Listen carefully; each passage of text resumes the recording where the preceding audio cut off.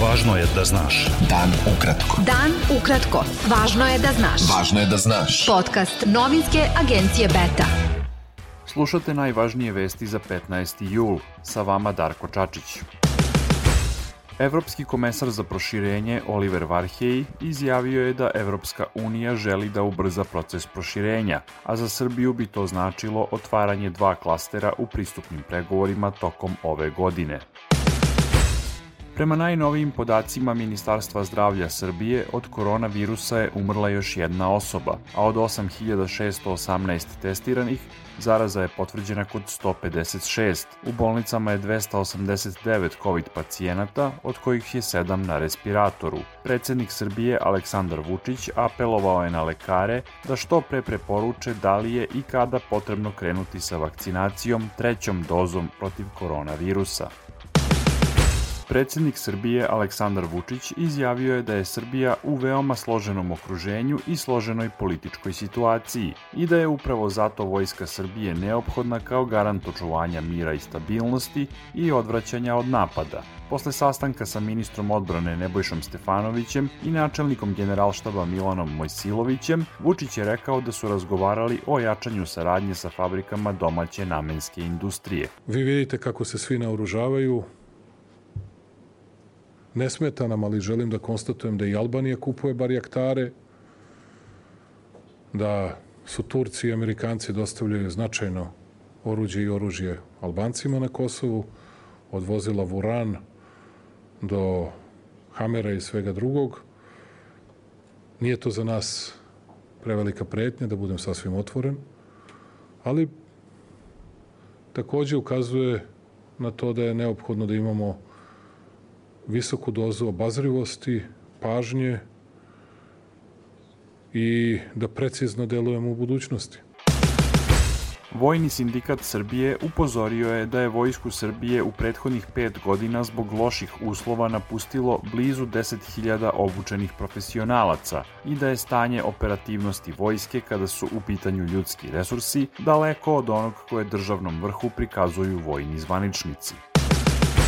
Nevladina organizacija Regulatorni institut za obnovljivu energiju i životnu sredinu i Svetska organizacija za prirodu pozvali su građane Srbije da potpisima podrže peticiju za raspisivanje referenduma o izmenama Zakona o vodama, koje je juče usvojila Skupština Srbije. Opoziciona narodna stranka saopštila je da je Zakon o vodama izmenjen prvenstveno da bi kompaniji Rio Tinto bilo omogućeno da izgradi cevovod u dužini od 20 km, kojim bi se voda od reke Drine dopremala do rudnika litijuma kod Loznice, jer je za iskopavanje i eksploataciju tog metala neophodno više od 1000 tona vode dnevno.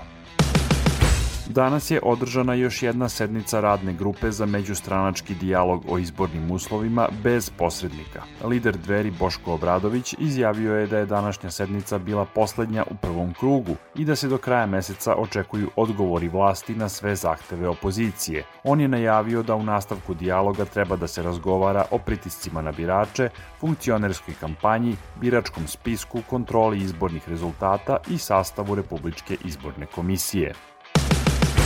Direktor policije Srbije Vladimir Rebić saslušan je u Višem javnom tužilaštvu u Beogradu u okviru istrage protiv bivšeg zamenika načelnika službe za borbu protiv organizovanog kriminala Gorana Papića. Rebića je tužilaštvo ispitalo kao svedoka koga je predložila Papićeva odbrana. Papića tužilaštvo sumnjiči za krivično delo trgovine uticajem, jer je, kako se sumnja, u aprilu 2020. godine mimo procedura urgirao da Marku Miljkoviću, sada osumnjičenom za organizovanje kriminalne grupe, odmah bude vraćen zaplenjeni blindirani automobil.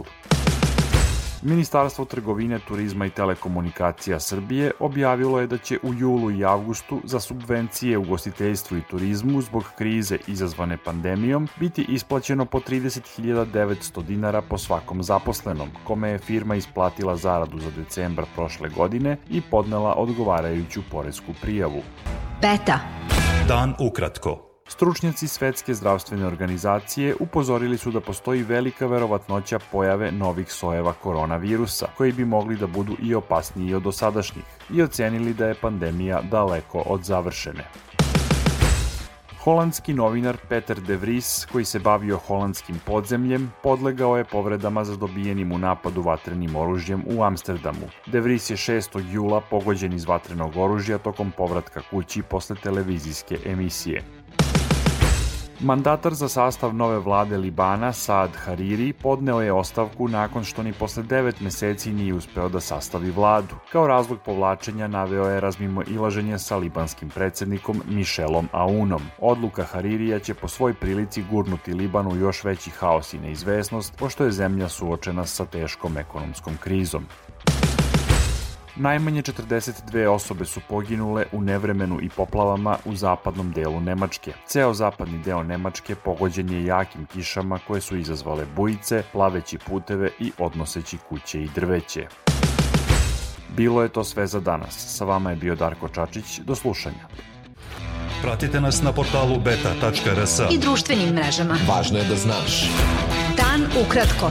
Podcast novinske agencije Beta.